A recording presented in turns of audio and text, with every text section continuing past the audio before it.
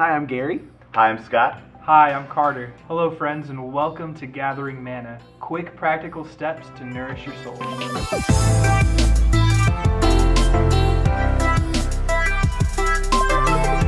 Hey, we want to thank you for joining us in this way today. We recognize that this togetherness that we're trying to represent here is a very inadequate way to replace the togetherness that we normally have. Yeah, my wife made me be really careful before I came out. Said, "Are they practicing adequate social distancing?" And so, my wife, if you're watching, we've got some distance among these chairs. Yeah, we haven't kissed yet. Yeah. No, just kidding. We won't. Yeah, we got hand sanitizer going. We're in the same boat as y'all. We know that right now there's this weird wilderness that the coronavirus has created for all of us, and so it's important for us to get outside of our tents per se and gather up the nourishment, gather up the manna that God has already provided today. And we're going to tell you a little bit more about some ideas on how to do that. Yeah, you'll notice that I'm in the more auspicious of the chairs, and it's beautiful, and I wish I could take it home with me. But it's not because they think or I think I'm more important than they are, for sure. Sometimes I think that, and that's part of my problem, right? That's actually why I'm here. It's actually because I tend to feel like I have to make myself more important than I am. That it's my job to survive. It's my job to earn my way, to make my way in life.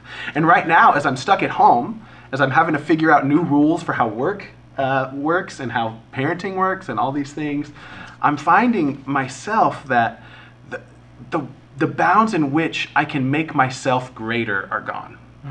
I've been stripped away from all the things that I lean on to make myself feel valuable and feel worthwhile and feel like I'm okay in the world. I actually had a therapist at one point who knew this about me, and he challenged me. He knew the season of Lent was coming up. So several years back, but we're in the season of Lent now, right? And he said, all right, I've got a new challenge for you. Not some super spiritual practice, not some super anything, because he could tell that me, Gary, that's what I go for, is the super shiny things. He said, no, instead, I want you to find a place in the library. I was in school at the time. Find a place in the library, find a chair, and sit in it for 10 minutes a day. That's it. He said, don't pray. Don't pray? What? He said, don't pray. He said, you can read the titles of the books, you can let your mind wander, but you can't read the books, you can't do anything, you can't try and do some super spiritual introspection. Just sit. Don't even have to clear your mind, just let it wander. He said, do this 10 minutes a day, the entire season of Lent up till Easter. And that changed my life. Because what it did was it told me that it wasn't my job, my place to earn my life. That it was my role to accept who I am in God. And that is not about technique. That's not about spiritual practice. That's not about any of this. That's about letting go, about being still. And that sounds like really weird and mystical and out there and difficult, but you don't have to do anything. We don't have to do it. We can just sit there and let our minds wander, let them be what they be. And at the end of it, we can say a prayer, thank you, God, that I am who you have made me to be. Make me more like you every day. And that's it. Even if our mind was thinking about Pokemon the whole time, right? We're just being. We're accepting who God has made and is making us to be.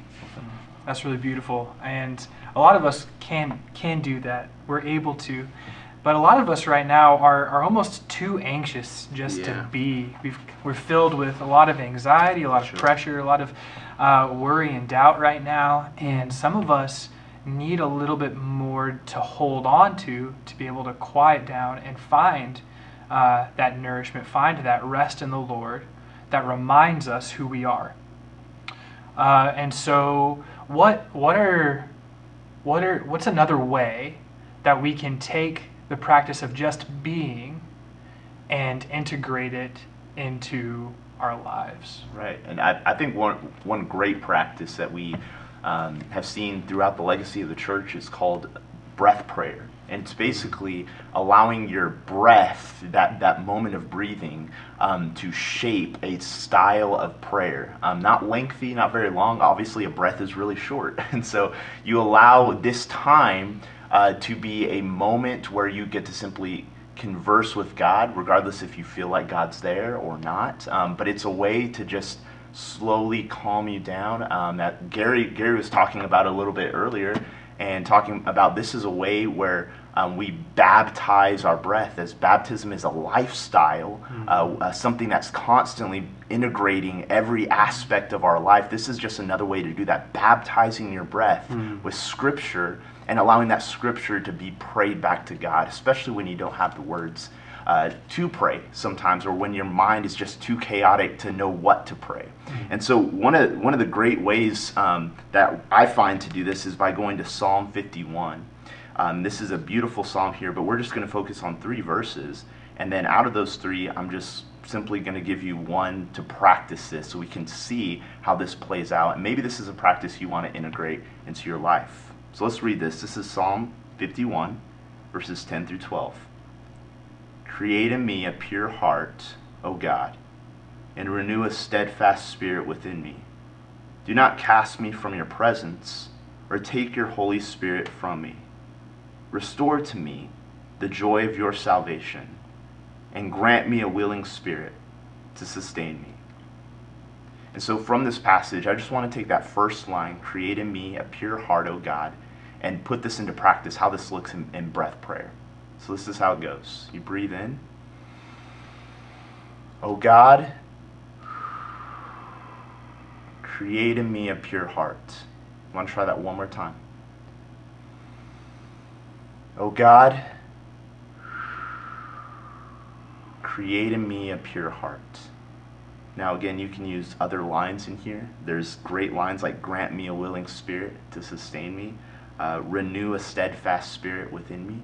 There's plenty of scripture out there to help you do this, but we just encourage you, find a scripture, find a line, and just breathe in, acknowledge God, breathe out, breathing the prayer, and let this baptize, anoint your breath, and hopefully calm and quiet your mind too, if you need that.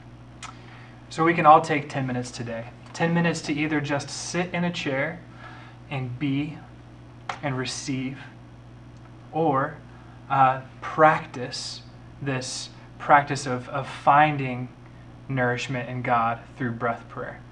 So whether it's sitting in a chair or reading through the scripture, get out of your tent today.